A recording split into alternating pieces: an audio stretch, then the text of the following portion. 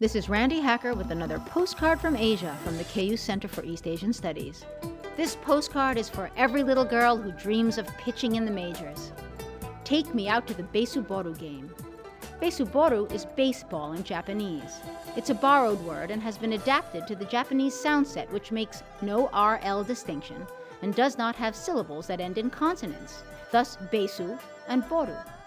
Ever since the sport was introduced in the Meiji period, the Japanese have embraced it. And just like here, it's been the bastion of men. But Japan is about to change all that by recruiting 16-year-old Eri Yoshida to play for the heretofore all-guys Kobe 9 Cruise Pro team. They say she's got a killer knuckleball and has struck out countless men during her tryouts. You go, Besuboru girl. From the Center for East Asian Studies, this is Randi Hacker. Wish you were here.